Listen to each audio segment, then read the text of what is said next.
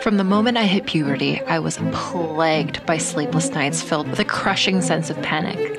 My mind would race, frantically plotting out every detail of my life. I had to retire by 60, reach the pinnacle of my career by 40, get married, have 2 kids, and all before the dreaded health risks that come with age that would slow me down. And so I planned, obsessively charting out my life backwards to ensure I could achieve everything.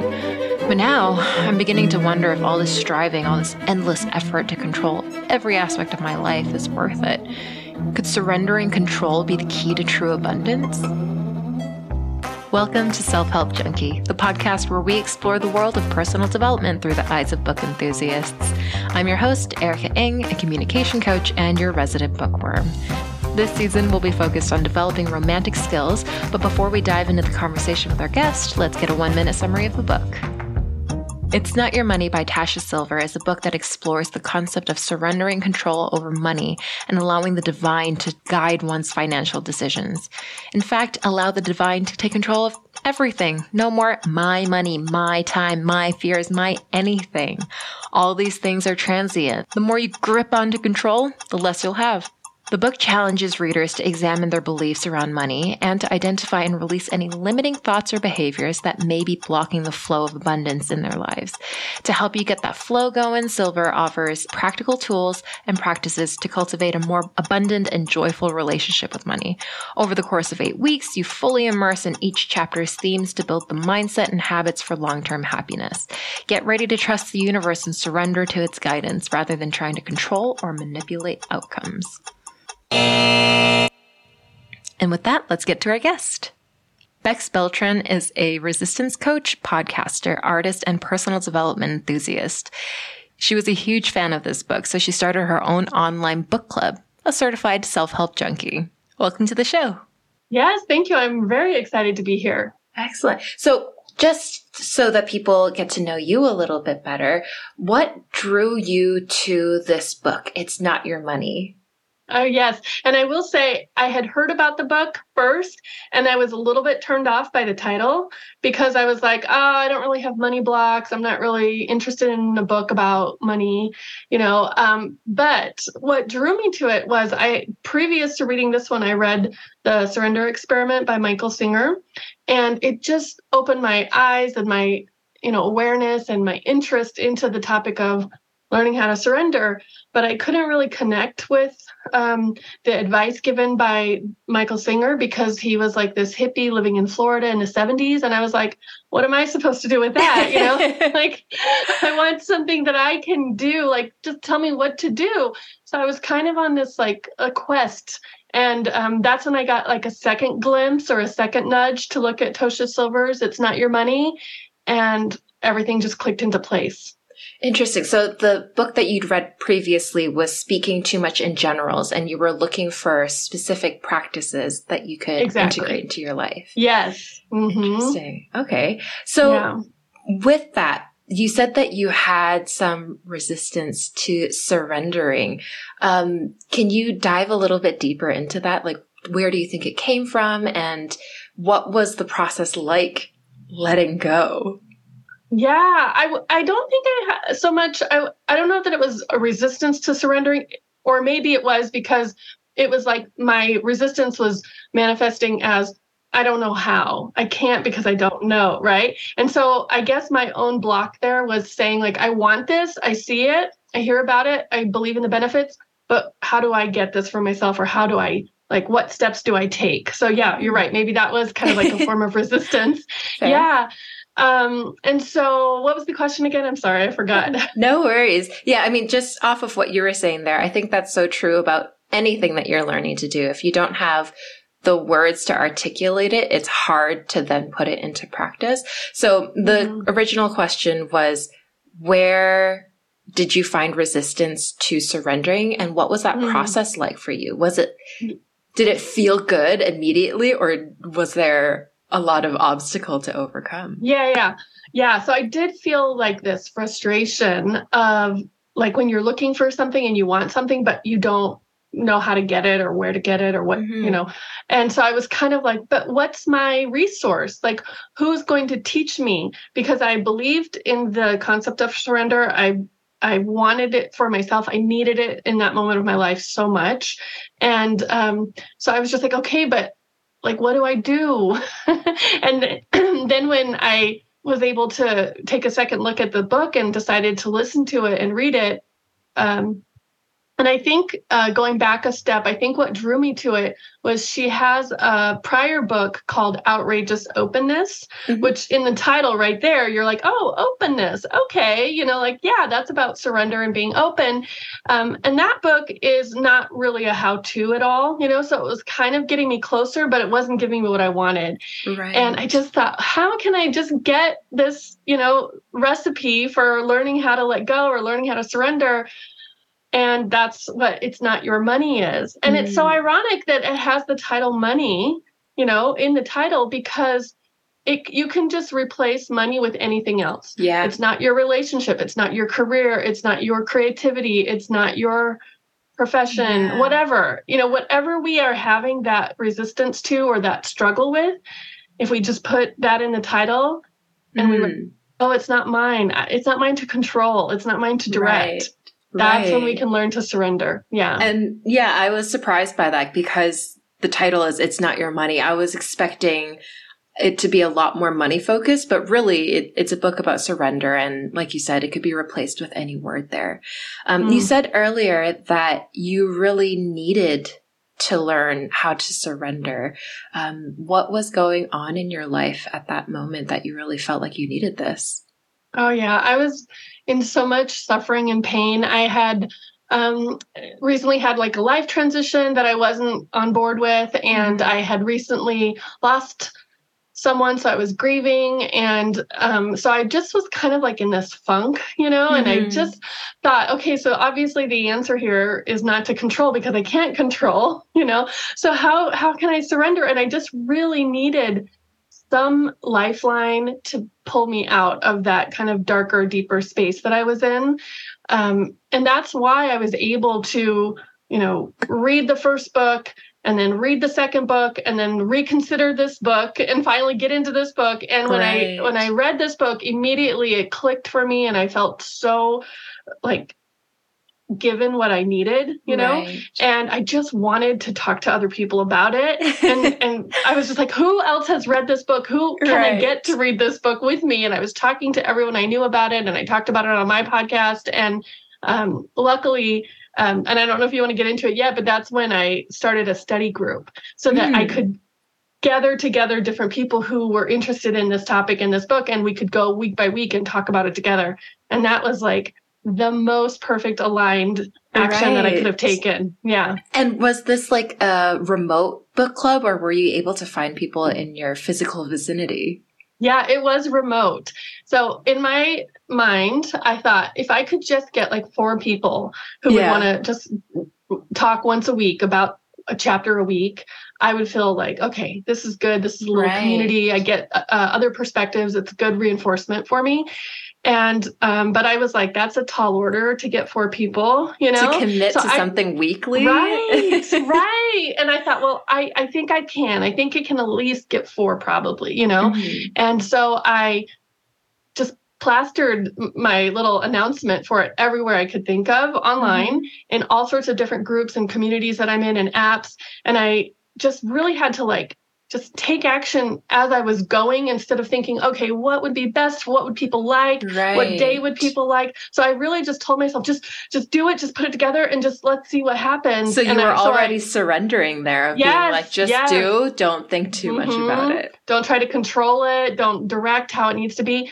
And and so I just plastered it all over, and I thought, how can I get all these people in place so that we can kind of talk about what's the best platform and what's the best time in the day and how do you want to do it?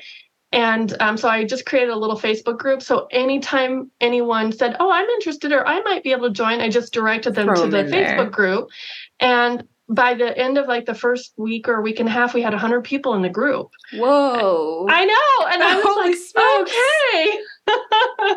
Yeah. And so I mean, there's no way to make one schedule work for 100 people all over the world. I mean, and so I just had to just make a decision and trust that it would work out. And so I said, okay, we're going to do it on this day at this time on Zoom. Let's see, and hopefully, again, I just wanted to get at least 4 people. And I think the first night we had like 17 or 18 people join the call. And then throughout the remaining 7 weeks, it fluctuated, but I would say around 10 to 12 people on average came. That's perfect. Like, it was really nice. I could imagine like 100 people showing up being a bit overwhelming. No one can say a word because there's just not enough time. Yes. And that's how it was the first. I was a little overwhelmed. I thought, and even I got some comments like, hey, not everyone really got a chance to share or speak, which I recognize too. And I think that's just natural. People are going to check it out, see if it's for them. Maybe the first night worked, but the rest of the times didn't work. Who knows, but I think it just worked out really nicely. That's really cool. Yeah. So then you got to see other people on their journeys of surrendering as well, right? So were there any like common obstacles that people went through, and were there any things that helped them surrender more? The common obstacles, I don't know if I could speak for like the people in the group, and I will say this might be a turnoff for people who pick up the book, but if you can overcome it, then you can overcome it, She uses a lot of language that I don't resonate with, nor do I understand, nor can I pronounce, but she always describes it or defines it. Are you referring to like, I think it's like the Hindu like words? Or maybe Sanskrit or like the Prabda karma or the, I don't even want to say it because I know I won't do it justice. So if someone reads that and they're like, what is all this? I can't understand this, like let your eyes skip over that. Or if you're listening, let your ears just skip over and look for the definition in the words that you understand. Right. Like if you're not super into that type of language or that type of vibe, it's okay. You can just say it in everyday language. Yeah. In the intro, she goes over, like she says, like, I'm going to use the word God, but it doesn't necessarily have to mean that thing. Whatever you need to accept whatever that divine power is, use whatever it works for you. And I appreciate that. I've read other books where I get surprised when they throw in a spiritual word or the word God, and I get taken aback, but she gave us plenty of warning. Yeah, so much leeway. And so that was really like a great license for us as a group as we were discussing it every week, because we certainly had different belief systems, in the group, and different people had different thoughts about what they wanted to use or say.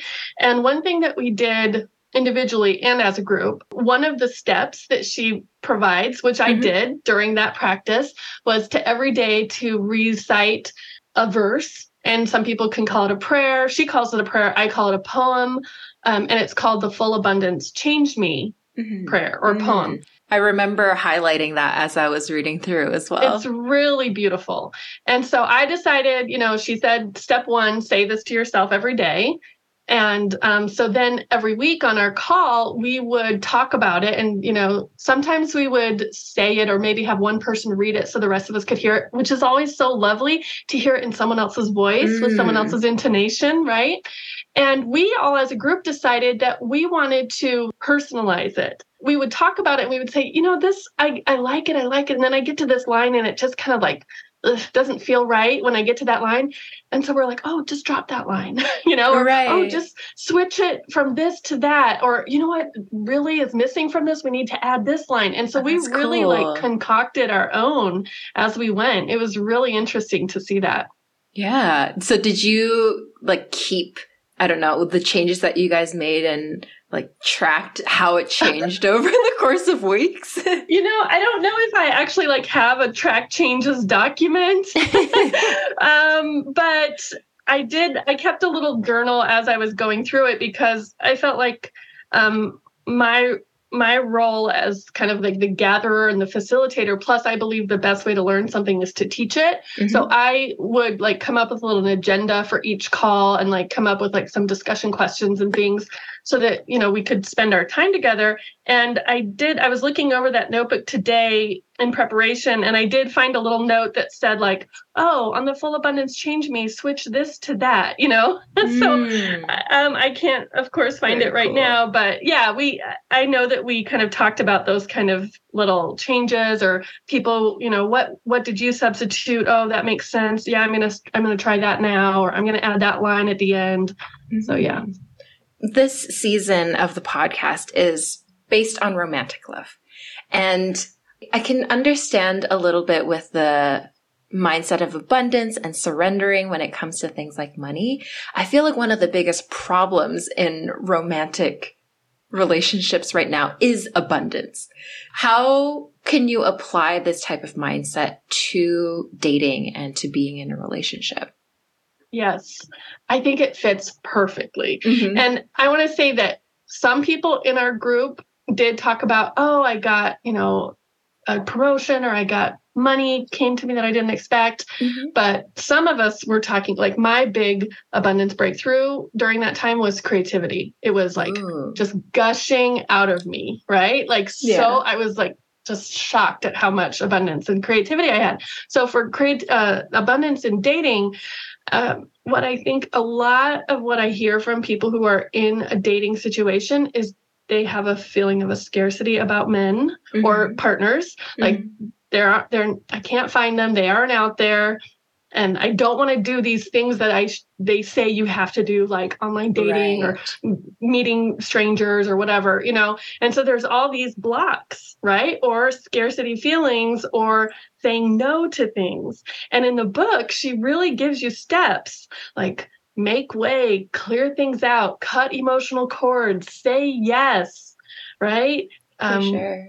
Yeah. And so I think if you use whatever it is that you want to find abundance in, for example, dating or love or partnership, and you just plug that in anywhere in the book where she talks about anything else, like when she talks about money or when she talks about career or travel or whatever, I really think you can make it work for you.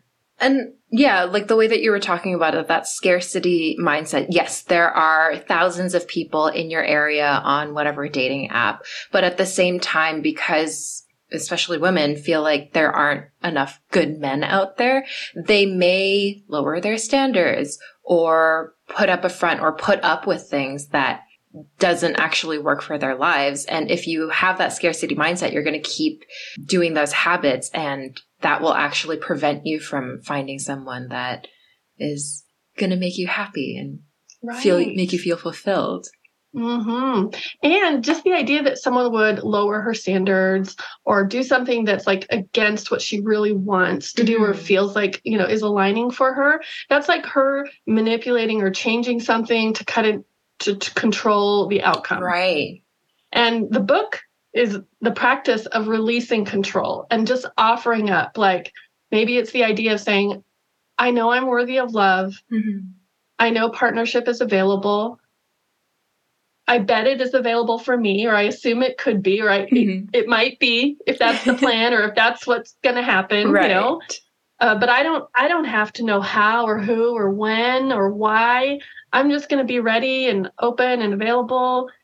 And maybe I will do online dating, or maybe I'll just live my life. And, who knows? Like, I'm not trying to control it. Right. Yeah. So I think that's kind of the lesson. Right. It seems like such a simple solution that I have some resistance to it. I'm like, it can't be that easy to just accept and like release control. I think because our society is so built on putting in effort, like I think it's changing now, but for so long, if you want to get something, like you have to work 80 hours a week. People are proud of how little they sleep. So to release feels so contradictory to what we've been taught. It really does. But it is also like so freeing and liberating and such a relief. That's one of the phrases that she uses a lot in the book. It's, such a relief, because when you're like, I got to find someone, I've got to be in the right place, I've got to be on the right app, I've got to show up the way so that I got to find someone, and it's almost going to be too late because I'm this old, or people around me are all, that's so grippy. It's so grasping and gripping and attached. It's so much like trying to control the uncontrollable. So as soon as you're like, it's not my relationship, it's not my partnership, it's, let's just see what happens. Right. I trust. I know I'm okay. I know I'm okay either way. I really am. As soon as you can get to that spot, you just feel the relief in your body, and you just feel the relaxation of all this tension and stress. Yeah. And I think that's where I see the most benefits of this book is letting go of shame, of embarrassment. I personally have always been a very controlling person. I love efficiency. So even something as simple as washing the dishes, I have a system. And when I see my boyfriend doing it in a less efficient way, I'm like, you're doing it wrong, even though like the dishes will be clean at the end of the day. Yes. So I do think that mindset can really help someone who has troubles stemming from control. My other side is also thinking, like, this is a great mindset to have when like the economy is booming, everything is flowing in the right direction because of like technological innovations that other people have put work into. So yeah, like in that situation, yeah, it's easy to be like, everything will come to us. But especially now with like layoffs happening and just the economy not doing as well, I wonder if this type of mindset could make someone more susceptible to scams, to be taken advantage of, because they're not as skeptical anymore. They're just like, if it's coming to me, then maybe that's what it's supposed to be. Yeah, what would you say to that? Yeah, to the skeptical side of my brain. I know she did say something about like, what if there are strings attached, which is not exactly the same thing as being scammed, but we could kind of put it in the same family. And so she said, I don't remember exactly because it's been a couple years now that I read the book, but she did like acknowledge like, yeah, if you worry about strings, then ask to be shown if there is a catch. So if you worry about, oh, am I being scammed right now? You can just ask, like, again, offer up, like, okay, this might be a scam. What can I be on the lookout for? What can I be aware of? What can I lean into in my feelings and notice, what nudges, and just kind of like not trying to, I got to find out if it's a scam. I got to be, you just hear the difference in the tone and the pace even, like I trust that if I get scammed, I will also be made whole. And I trust that if someone is trying to manipulate me, I will get a nudge that will lead me in the right direction instead of in the wrong direction. If the anxiety falls away, you're probably more able to see in your peripherals as well and see something that maybe you would have glimpsed over otherwise. So much. Yeah. And I guess that could also be something when people talk about red flags. If you're more open to it, you might be able to see those more clearly. Getting into the different exercises, were there any that stood out to you that either for yourself or for your book club that really worked for you guys or like stood out to you? Yes, I really liked which was the biggest surprise probably, the daily recitation of the Full Abundance Change Me poem, because it seems like, you're just going to read this poem to yourself every day and it's going to change everything. Right. Yeah. It's how you talk to yourself, right? Yeah. It gets into your subconscious and different little phrases would pop up at different times. So yeah, I really like that. And even just getting so steeped in her work, a lot of her phrases would pop to mind. Like I remember I was going to pick up something from someone and it was like a tight schedule. And then right as we were going to the meeting place, she texted and she said, oh, I forgot part of it at home. I need to circle back and I'll be back. And I'm very sorry. And this is, and it was like, oh, we're on this tight schedule. And I just thought all delays are beneficial. Right. That's one of Tosha's things. All delays are beneficial. Like, it's not my business. Like, if this meeting happens at exactly the time we had thought it would happen, like, it's not my business how the rest of the day unfolds. All delays are beneficial. I'm not to control it, And as soon as I heard that, and I even texted it because she was like, oh, I'm so sorry. Now we're going to push you back. And I said, hey, all delays are beneficial. Please take your time and be safe, And it let me feel relaxed. It let her, I hope, feel relaxed. And it's just like, oh, good. Like I trust that the rest of the day will work out, even with this being shifted later. So, that's how I liked having that daily ritual of saying that. So it sounds like you've become very zen. Have the people around you noticed, and how was their reaction to this change? I don't think anyone has pointed out to me, like, oh, Bex, you're so different from 3 years ago or 5 years ago, you know, but I definitely am, not just because of this book, but because of all the work that I'm doing. But I do think it's easy for me to see when other people are kind of being clingy or graspy. And that is a really good tip, I think. If we can't see it in ourselves first, we can maybe notice it in other people while we're practicing this, not to point it out to them, but just to kind of like get that awareness. So we're like, oh, that's what that looks like. Okay, I see that. That's what I do. Maybe I'll see it in myself now, right? It's kind of easier to see it on the other person first. For sure. So I have had people kind of like around me in my life, like, you know, getting all worked up about something. And if I'm a little bit more calm, I have heard comments like, oh, you seem to be so calm, or things don't bug you, you know, which I appreciate and I want it. Yeah. That's such a compliment, right? If someone's like, oh, you're so calm, you're like, it wasn't always like this. Like, I put in the work. And it's still not always like this. It's very easy to talk to you about it here on a lovely day, you know, and everything's wonderful right now.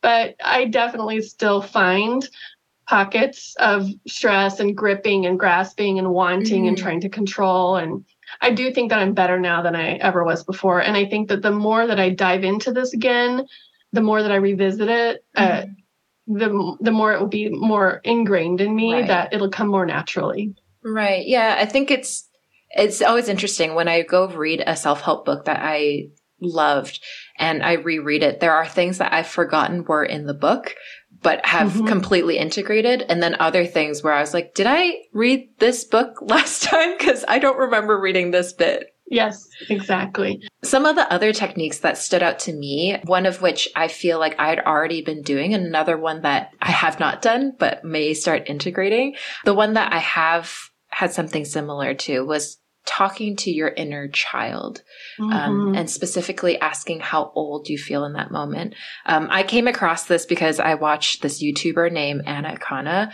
and she shares little tidbits that she learns from her therapy sessions. And one of the techniques is to, when you're feeling upset or when you're feeling out of control, ask yourself how old you feel. So often when I'm in an argument and I'm getting upset, I tend to feel like a 13-year-old again, where I feel like I have something important to say, but I'm not at an age where my parents or adults around me take me seriously.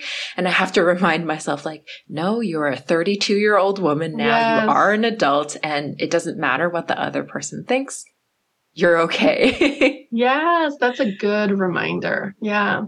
And that, I think in the same chapter, or maybe the very next chapter, she also talked about cutting emotional cords, you know, so noticing like, what are you connected to, or what are you kind of tied to? And you can like do a ceremonial cord cutting if you're into that kind of ritual or ceremony or anything.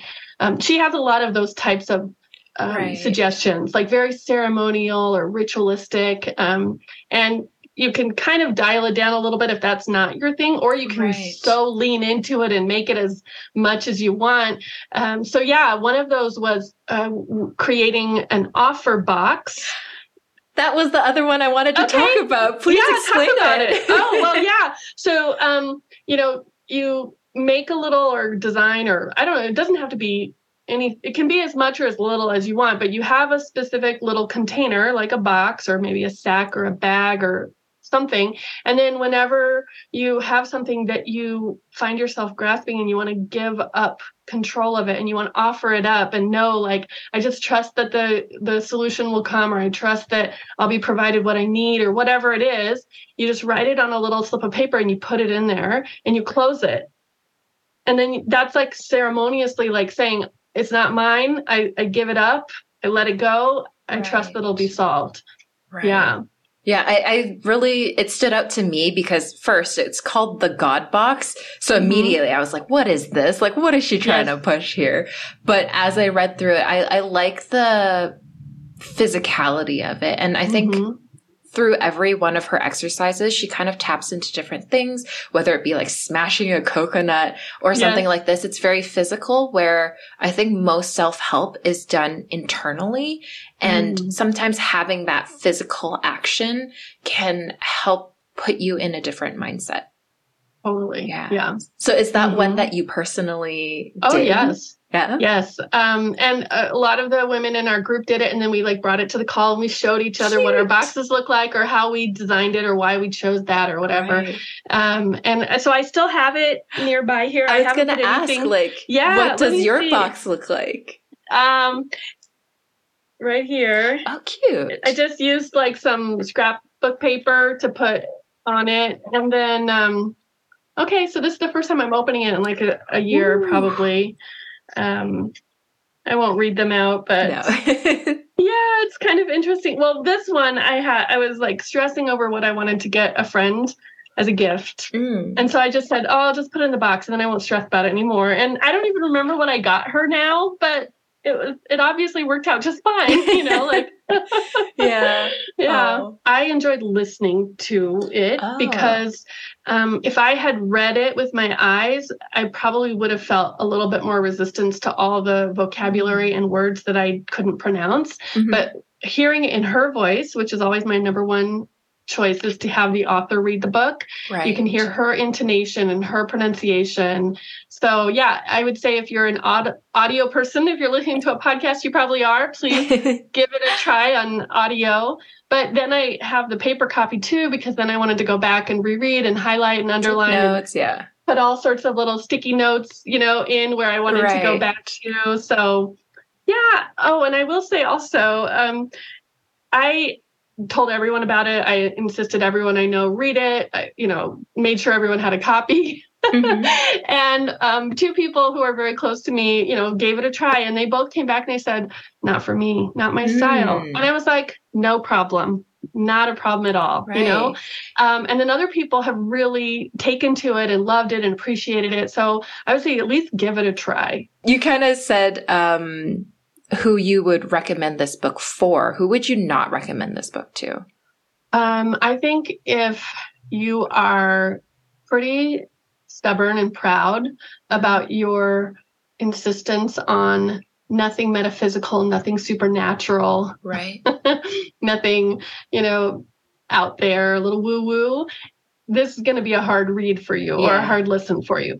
But if you know that it has a really good message under all that layering and you can just sift through it, still give it. I mean, if you're the kind of person who is very analytical and very concrete and you're thinking, I don't want to hear about the woo and the metaphysical and the supernatural, but I know you're smart enough to sift through the layers. So I would say still listen or still read, but just glide over or skip over those parts. She gives a lot of personal stories, which are just kind of entertaining and interesting. She's a very good storyteller. So you get to hear about people chasing animals and rugs and travels and all sorts of really out there situations. The coconuts, like you mentioned. So I would say still read it, but kind of just with one eye closed. All that kind of stuff. Yeah. And I'm that very skeptical, logical person. And I think I could sift through the layers because I have some understanding of psychology. So when she would link it to something that was very spiritual, I was like, okay, this is like the psychological thing that's happening in your brain. And that made it easier for me to be like, okay, I may not agree with the way that she's presenting this, but the exercises is still doing exactly what you want it to do. Absolutely. And I appreciate how upfront she is about that. Yeah. So I would recommend this book to people who are very controlling. So me, like yesterday. But yeah, I think that it is an interesting practice, and I would have recommended this book to myself when I was working my corporate job and I was very unhappy and I wanted to control everything, and I still felt out of control. I think this would have been really helpful in those moments. Yeah, totally. Yes. I agree with you. If I had gone back to my old corporate days and somebody would have said, it's not your spreadsheet. It's not your project. It's not your deadline. Like, I would have like resisted, like, what are you talking about? Of course it is. It's on my performance review. Like, what are you talking about? This is my title, my job title. But if I understood what she was saying and I could like incorporate that, I would have been so much more relaxed than I was all those stressful times. Yeah. So we're at the end of the episode today, but thank you so much for being on here. Yes, it's my pleasure. I definitely think the way that I can make the world a better place is by sharing things that make people better. You know? And so if someone feels inspired because they heard us talking about this book and they go and feel more relieved or relaxed or open, that makes the world a better place. And I'm all in for that. Yes. For sure. And if people are looking for you, where can they find you? Yeah, my website is my name, which is BEX, so Bex. Then my last initial B, bexb.org, O-R-G, because I love to organize things. So it's really, like, what is that, 7 letters or something, bexb.org. And when you go there, you can see all the different things so that you can see my podcast, you can see my journal and notebook shop, my art, you can see everything that I do there. Beautiful. Well, thank you so much for being on here. And I hope that we keep in touch in the future. I hope so too. Thank you so much for inviting me. You made it to the end. I hope you learned something about letting go. It'd really help me out if you could rate, review, and subscribe to the podcast, but the most important thing you can do is keep listening. If you have thoughts or tips you'd like to share, please do at Self Help Junkie Pod on Instagram, Twitter, or Gmail. See you guys next time.